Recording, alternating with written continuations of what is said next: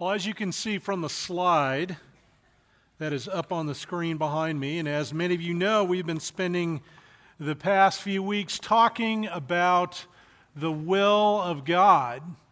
And today we're going to land the plane on that discussion as we talk about walking in the will of God. Quick review from some of the stuff that we've had in weeks past.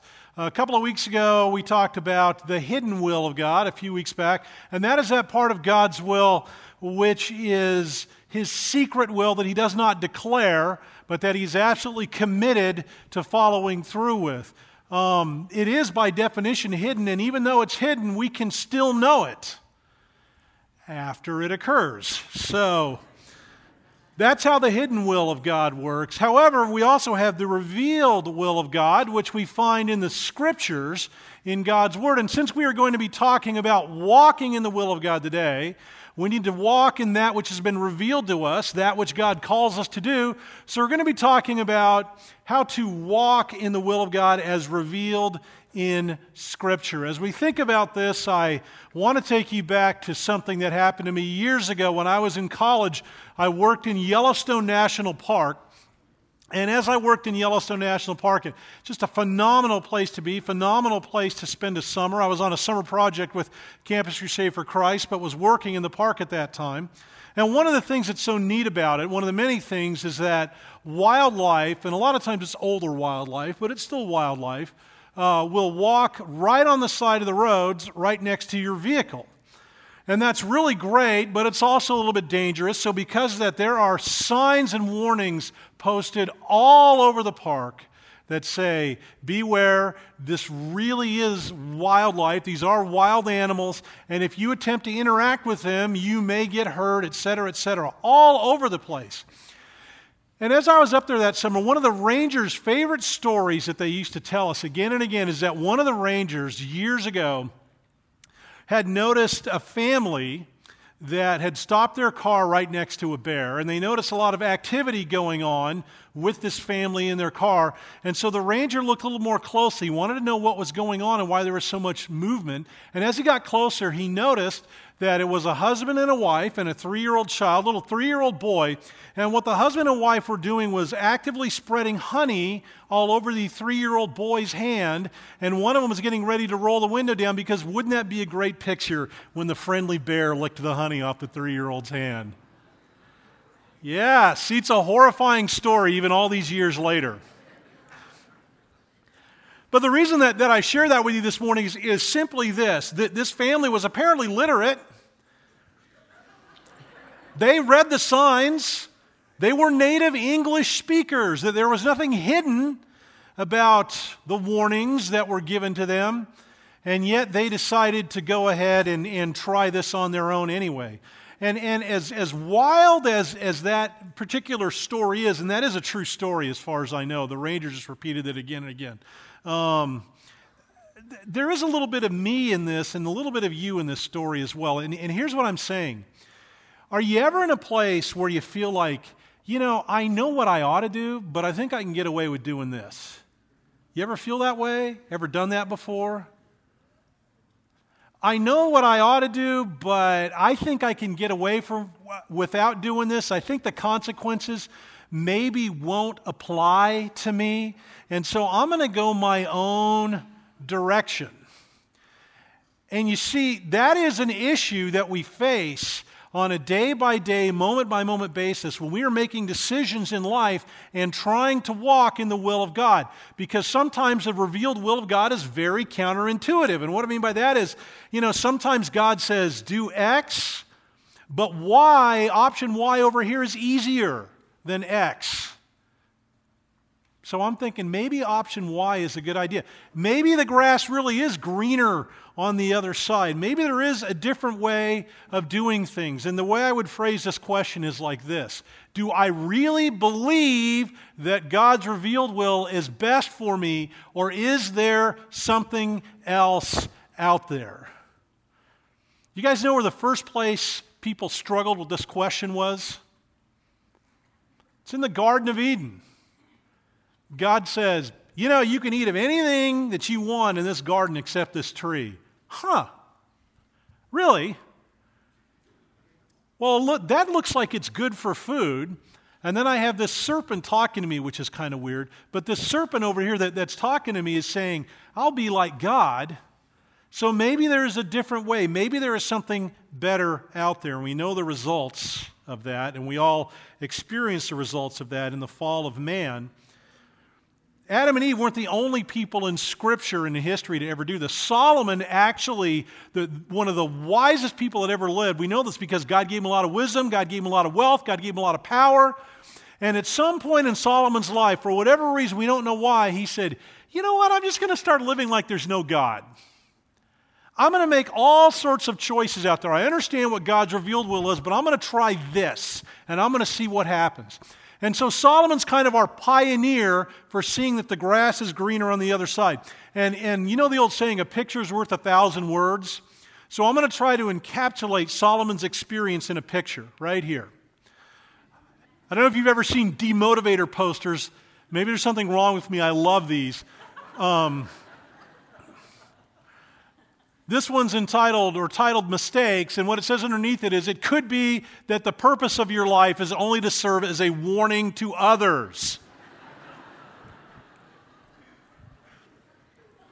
There is an entire book of the Bible that is written by a guy who tried things in a way other than God's way that serves as a warning to us as to what happens when we walk away from the revealed will of God. And so I'm just going to encapsulate really what it is that Solomon has for us. In the first 2 chapters of the book of Ecclesiastes, Solomon gives us 5 proven strategies that are guaranteed to ruin our lives. So if you're here this morning, what I'm hoping that you will do with me is take these 5 strategies that we look at and think of them like those warning signs about wildlife in Yellowstone National Park. Like, yeah, really shouldn't go there. Of course, if you are here and you want to ruin your life, well, this will be pretty instructive for you as well, because Solomon's going to tell us exactly how to do this. So, as you open your Bible to the book of Ecclesiastes, I want you to notice some words that jump right out at the beginning of the book.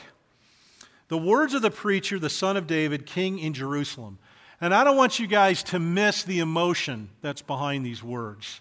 He's not just saying, Just imagine this as a deep cry and wail of the soul. Vanity of vanities, says the preacher. Vanity of vanities. All is vanity. That word vanity means emptiness. It means a void. It means darkness. It means futility. He uses that word 37 times in this book, and he says life is depressing and meaningless. And the reason that we find out as we go on that his life is depressing and meaningless is because he has completely divorced God from the equation. And the first way that he does this is this. If you want to experience deep depression just like Solomon's, pursue education without God. Pursue education without God. Pursue enlightenment without God. Try to answer the larger questions about existence and the meaning of life without God. You know, I ran into an article this past week that really struck me on this. It's actually from a book. And this book actually has an excerpt that deals with an anonymous psychiatrist on a college campus. This is what she says. Radical politics pervade my profession, and common sense has vanished. Dangerous behaviors are a personal choice. Judgments are prohibited. They might offend. Where I work, we're stuck on certain issues but neglect others. We ask about childhood abuse, but not about last night's hookups.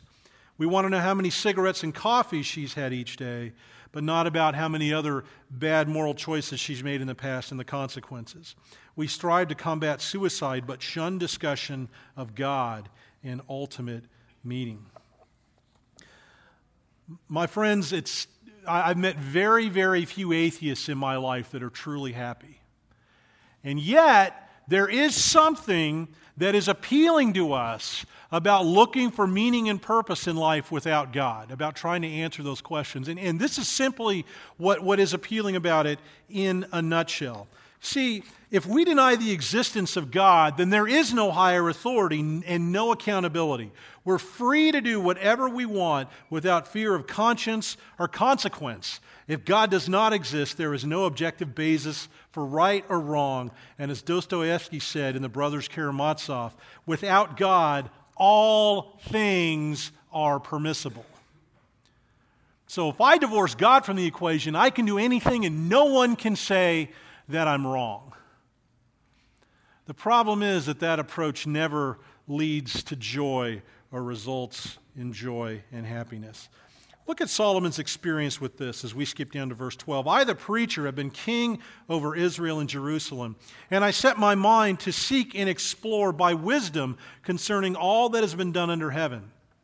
And he says, it's a grievous task which God has given to the sons of men to be afflicted with. I have seen all the works which have been done under the sun, and behold, all is vanity and striving after the wind. What is crooked cannot be straightened, what is lacking cannot be counted. And I said to myself, behold, I have magnified and increased in wisdom more than all who were over Jerusalem before me, and my mind has observed a wealth of wisdom and knowledge.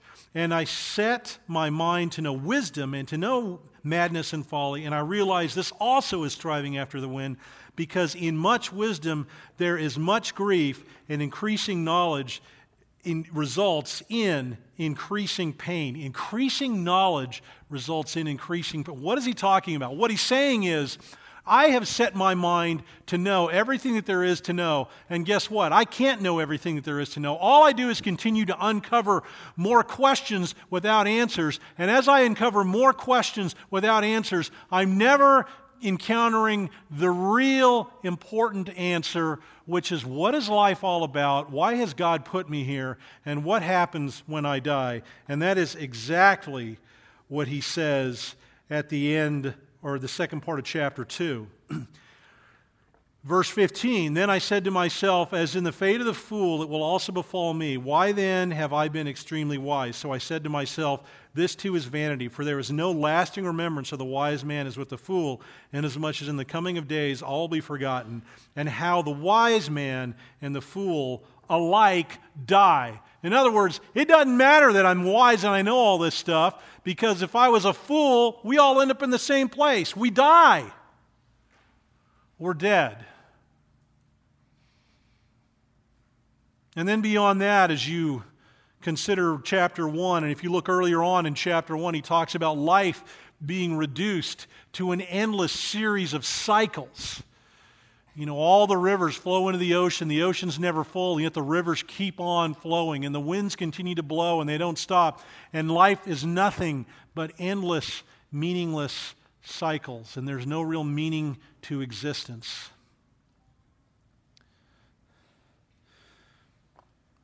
My friends, the sadness, the darkness of an approach to life like that. We see by creation that there is a God, by the extreme order of creation. We see that he has an appreciation of beauty. We see his intelligence. And in all that, there is an invitation that he extends to each one of us to come to him and know him, to fellowship with him. And through the shed blood of Jesus Christ and faith in Jesus Christ, to find ultimate purpose and meaning in life through him. To understand that we are not here by an accident, that you and I are creatures that were created by God to be in fellowship with him, fearfully and wonderfully made, not merely an accident of nature.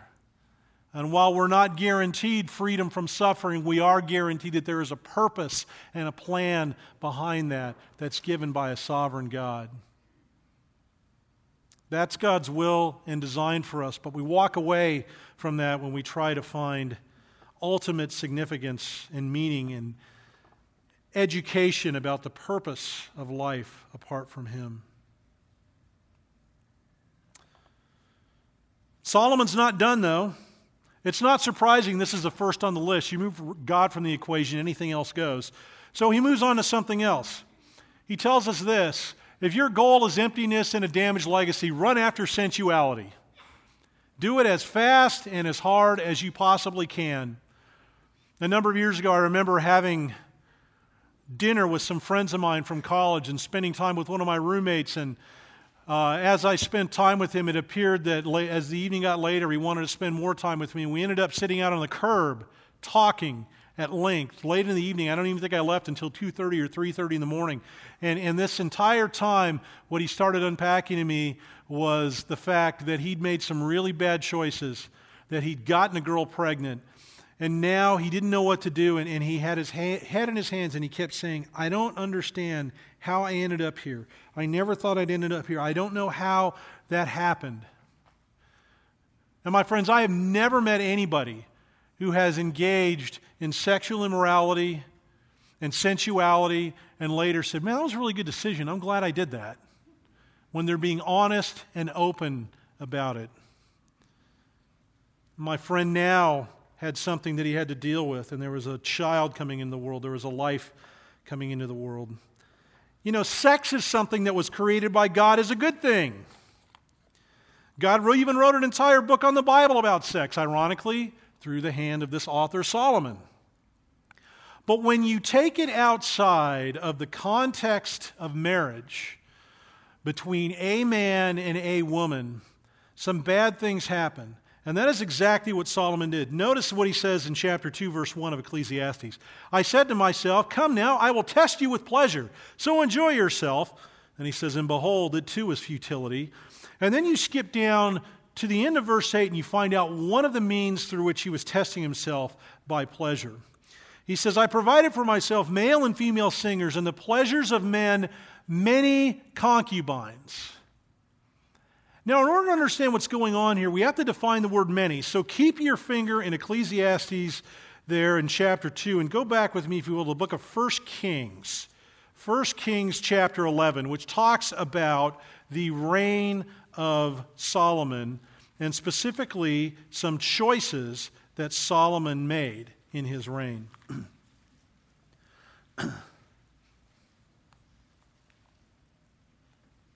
Now, King Solomon loved many, there's that word again, foreign women, along with the daughter of Pharaoh, Moabite, Ammonite, Edomite, Sidonian, and Hittite women, from the nations concerning which the Lord had said to the sons of Israel, you shall not associate with them, neither shall they associate with you, for they will surely turn your heart away after their gods. Solomon held fast to these in love. Now, Solomon started down this road with a decision, a smaller choice. Just like my friend, as we were able to unpack this years ago, we could see that while he said, I don't know how he ended up here, as we sort of replayed his life, there were a number of very small choices he made that caused him to end up where he was. So Solomon's first choice is to marry Pharaoh's daughter. Hey, why don't we go ahead and marry the daughter of the superpower down the street, and then we can cement an alliance with them. We won't have to worry about them. It's a very practical decision. It's also a little bit like marrying into a family where there's a family business and then going to work for your father-in-law. And what I mean by that is if his daughter, your wife, isn't happy, guess what? You're going to experience it in the workplace. So you have to make her happy. So Solomon now has to make Pharaoh's daughter happy, and he does that by basically allowing her religious practice to go on there in Israel. And so he starts there, and then he adds more and more wives on until we read in verse 3, and he had 700 wives, princesses, 300 concubines. Now that's a big number. 1,000 is a big number. So let me help you wrap your mind around a little bit. Imagine that this entire sanctuary is filled with people of the opposite sex, and you are married to each one of them. That is 1,000. Somewhere along the line, he said, I am just going to run after this as hard and as fast as I possibly can. And what were the results when he did that? Verse 3 again, the end. And his wives turned his heart away. And then in verses 4 through 8, it talks about how Solomon worshiped all these other gods. Verse 9, now the Lord was angry with Solomon because his heart was turned away from the Lord, the God of Israel, who had appeared to him twice and had commanded him concerning this thing, that he should not go after other gods. But he did not observe what the Lord had commanded. Sound familiar? Here's what you say, Lord, but I think I can get away with this. I'm going to do this thing over here. So the Lord said to Solomon, because you have done this, and you have not kept my covenant, my statutes, which I have commanded you, I will surely tear the kingdom from you, and I will give it to your servant. Bam. Damaged legacy. There it goes, right there. And so for the rest of history now, as we read about this guy who had all the potential in the world, we'll think about this huge mistake that he made that really echoed down in the lives of his children and grandchildren for centuries after that. My friends, what's your legacy worth to you? What are your family and your kids? What are your future family and kids, your grandkids worth to you? To use a modern example, do you think Tiger Woods thought all that infidelity is a good idea now that he looks back on it? Think about all the millions of dollars that's cost him. Think about the relationship with his kids that's cost him. Think about the fact that every time he's out there on the golf course now and his performance slips a little bit, people say, and they go right back to that infidelity and all that cost him. It's got an asterisk. Go back a few years further to a former president. You think Bill Clinton thinks Monica Lewinsky was a good idea now? He has a big asterisk after his legacy. Oh yeah, the guy that got impeached, okay. He goes to fundraisers, people slap him on the back, shake his hand. I'm so glad to see you, Mr. President. And then they're kind of making jokes like, hide your wives. Now, I'm not saying it to make fun of the guy. This is very serious. God is not trying to withhold something good from us. He's not holding out on us. He's trying to protect us. Solomon found out the hard way. He's paying the dumb tax for us. We need to pay attention to what he's saying to us from the book of Ecclesiastes. Thirdly, another bad strategy. If you want to ruin your life and hurt others, practice substance abuse. Go ahead, get after it. My dad used to share a story with me when I was a kid. My dad grew up in Chicago, and he grew up there. He was a kid in the late 30s and in early 40s, and he came from a very poor family, lived in a very rough part of the city. And my dad, when he was 10 years old, had to go to work in a grocery store to help the family pay bills and to keep groceries on the table. While my dad was at the grocery store, it was determined that he was a good employee and he was faithful and he did work well, and that was noticed not only by the grocery store owners, but by other people as well. And I mean, probably the best way to refer to them is just as low-level mobsters. And so they pulled him aside one day and they said, hey, Don, that's, by the way, I'm the third in case you're wondering.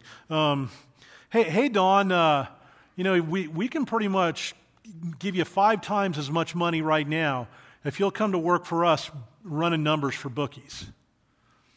And my dad told me that he said, thanks, but no thanks. I said to him, Dad, why didn't you take the money?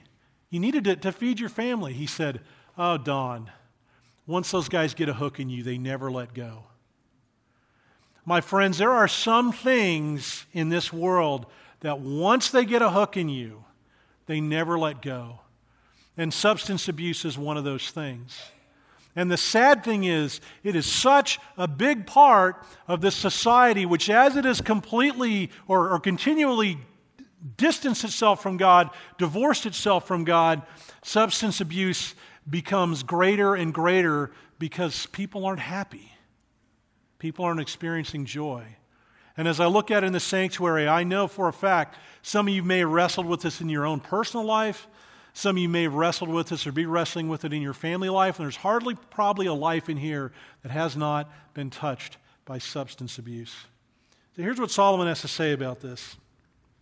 Verse 3, hey, I'm after pleasure, So I explored, in Ecclesiastes chapter 2, verse 3, I explored with my mind how to stimulate my body with wine while my mind was guiding me wisely, and how to take hold of folly until I could see what good there is for the sons of men to do under heaven for the few years of their life. What it's talking about him doing is that he was looking for exactly the right combination of substances so that he could become just as intoxicated, so that on one hand he'd really enjoy the intoxication, and on the other hand he could kind of think through it and chronicle what was going on in his own life to see if it was worth it. He was basically looking for the perfect high and a way to report it to other people. But I think in the book of Proverbs you have his experience listed. He talks about this in Proverbs chapter 20, verse 1. He says, "Wine is a mocker, strong drink is a brawler, and whoever's intoxicated isn't wise." Man, you say things when you're under the influence. You do things under the influence. You can't take it back, and once it's out there, it's out there. A little bit further on, Proverbs chapter 23, starting in verse 29, he paints a picture of somebody that's a drunkard. Now think about this. Remember, we've been talking about depression, starting in verse 29. Who has woe? Who has sorrow? Who has contentions? Who has complaining? Who has wounds without cause? And who has redness of eyes? Those who linger long over wine, those who go to taste mixed wine. Do not look on the wine when it is red, when it sparkles in the cup, when it goes down smoothly. At the last it bites like a serpent and it stings like a viper. Your eyes will see strange things. Your mind will utter perverse things, and you will be like one who lies down in the middle of the sea, or like one who lies down on top of a mast. They struck me, but I didn't become ill. They beat me and I didn't know it. When shall I awake? I'll seek another drink.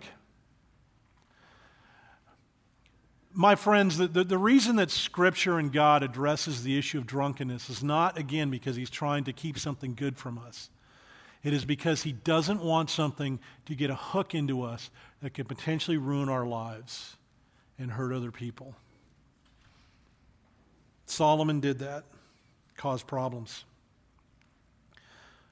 Next strategy, number 4.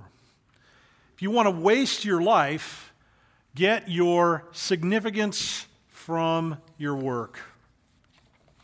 You know, work is a good thing. Work is something that God has created all of us to do. Work is something that God wants us to enjoy to a point. But work is something that we should never get our identity from. We need to get our identity from whose we are, in terms of the fact that we belong to God, never from what we do. Work is a good thing, but again, a good thing becomes a bad thing when it becomes a controlling thing. A good thing becomes a bad thing when it becomes a controlling thing. And if you and I are getting our identity from work, our work has gone to the place of becoming a controlling thing. This is exactly what Solomon does. He talks about it in Ecclesiastes chapter 2. You have all these verbs that talk about work, if you look at verses 4 through 6. Pay attention to this. I enlarged my work. I built houses for myself. I planted vineyards for myself. I made gardens and parks for myself.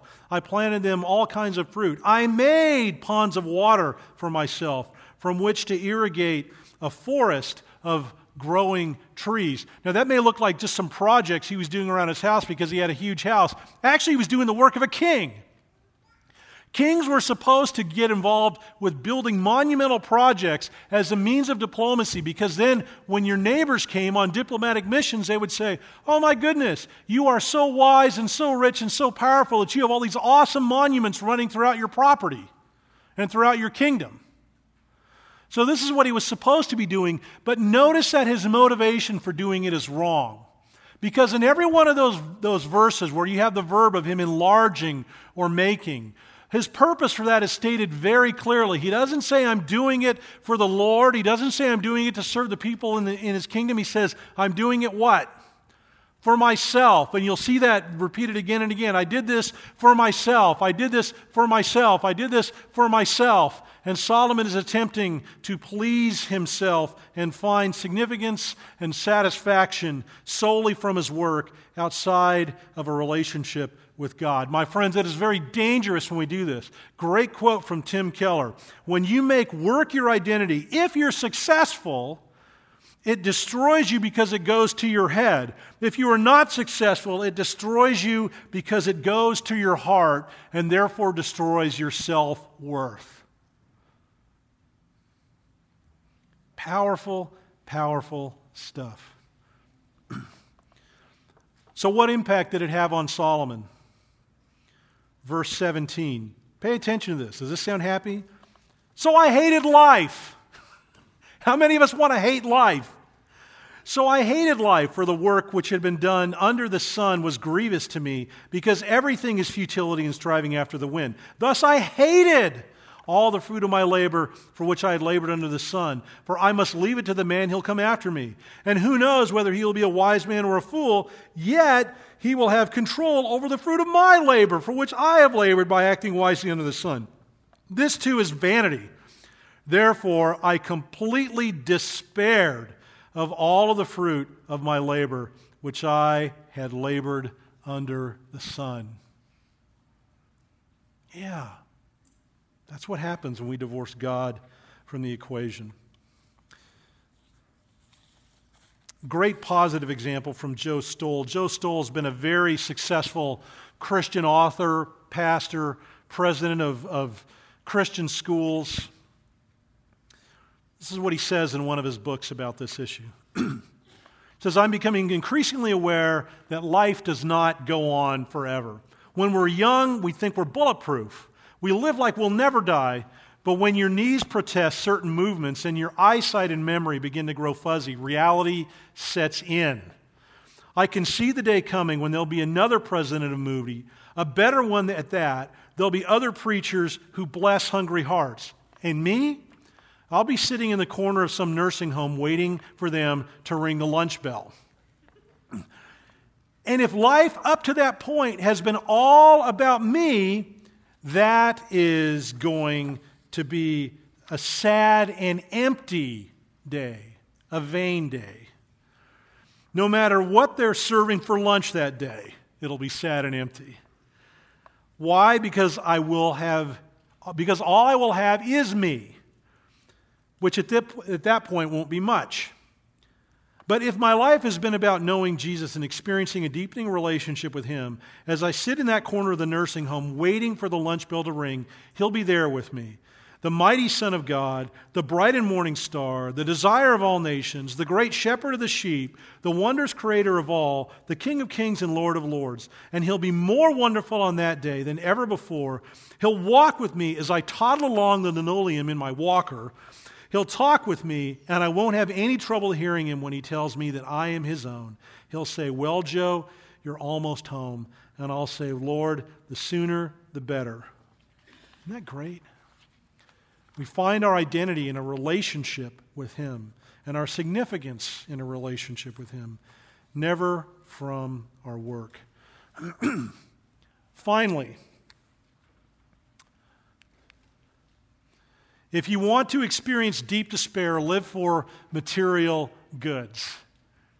Interesting statistic that I ran across this past week as I prepared for this lesson. There are a ton of self-storage places in the United States.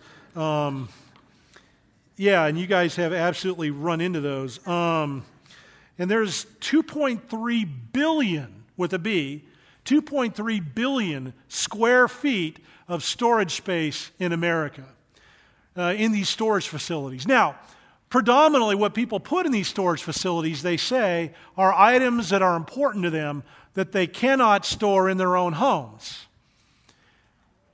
Yet over the past 50 years, the size of the average house in the United States, the square footage has doubled. Do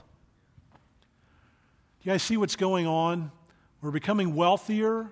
We're becoming people with more and more and more and more possessions, and yet we're not becoming any happier, are we? And that's because God has not designed goods, material goods, to make us happy. Think back to Christmases when you were a kid. How many of you guys remember those? So you look forward to the day of Christmas, and you get these awesome presents.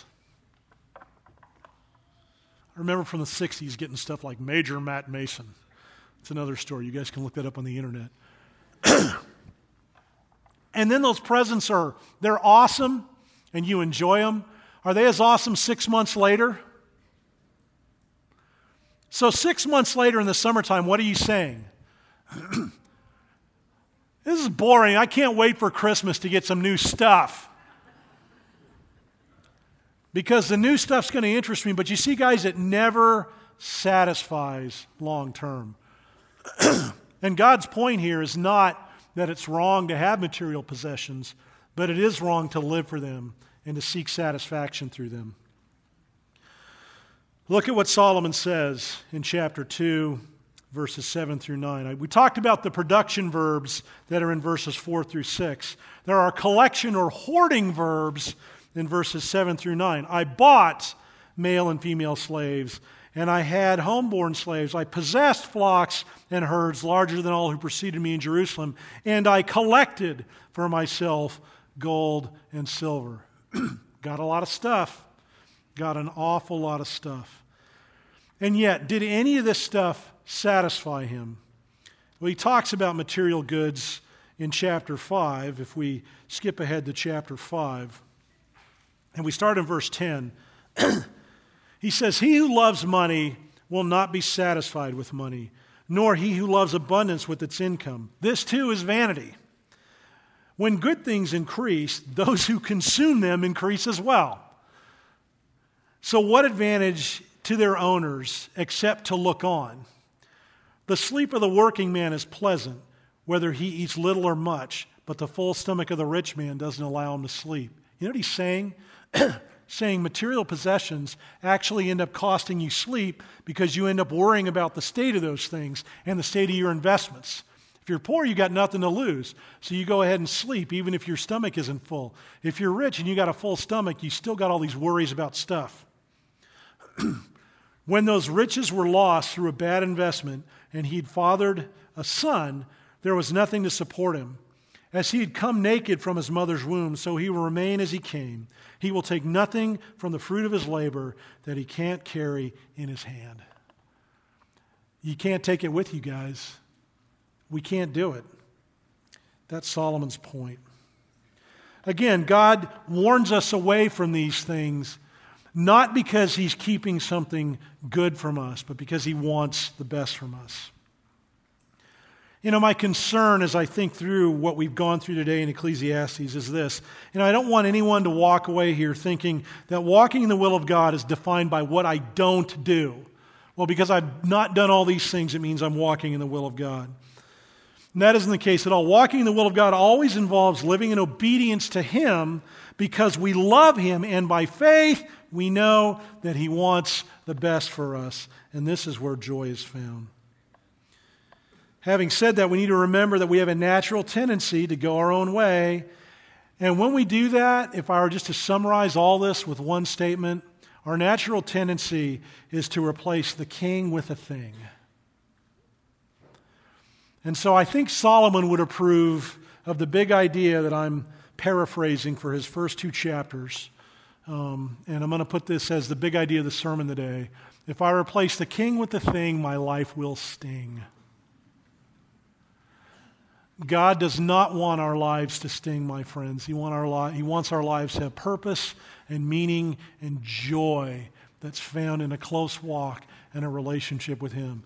But remember, we live in a very secular, materialistic nation. All the things I talk with you guys about today are pressed on you on a day-by-day, moment-by-moment basis, and you know it.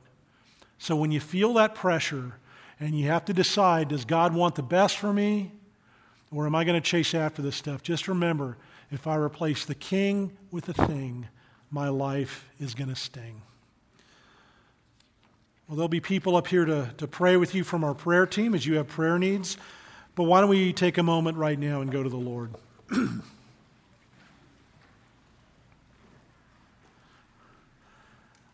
Father, we just thank you again for the warning that we have from the life of Solomon.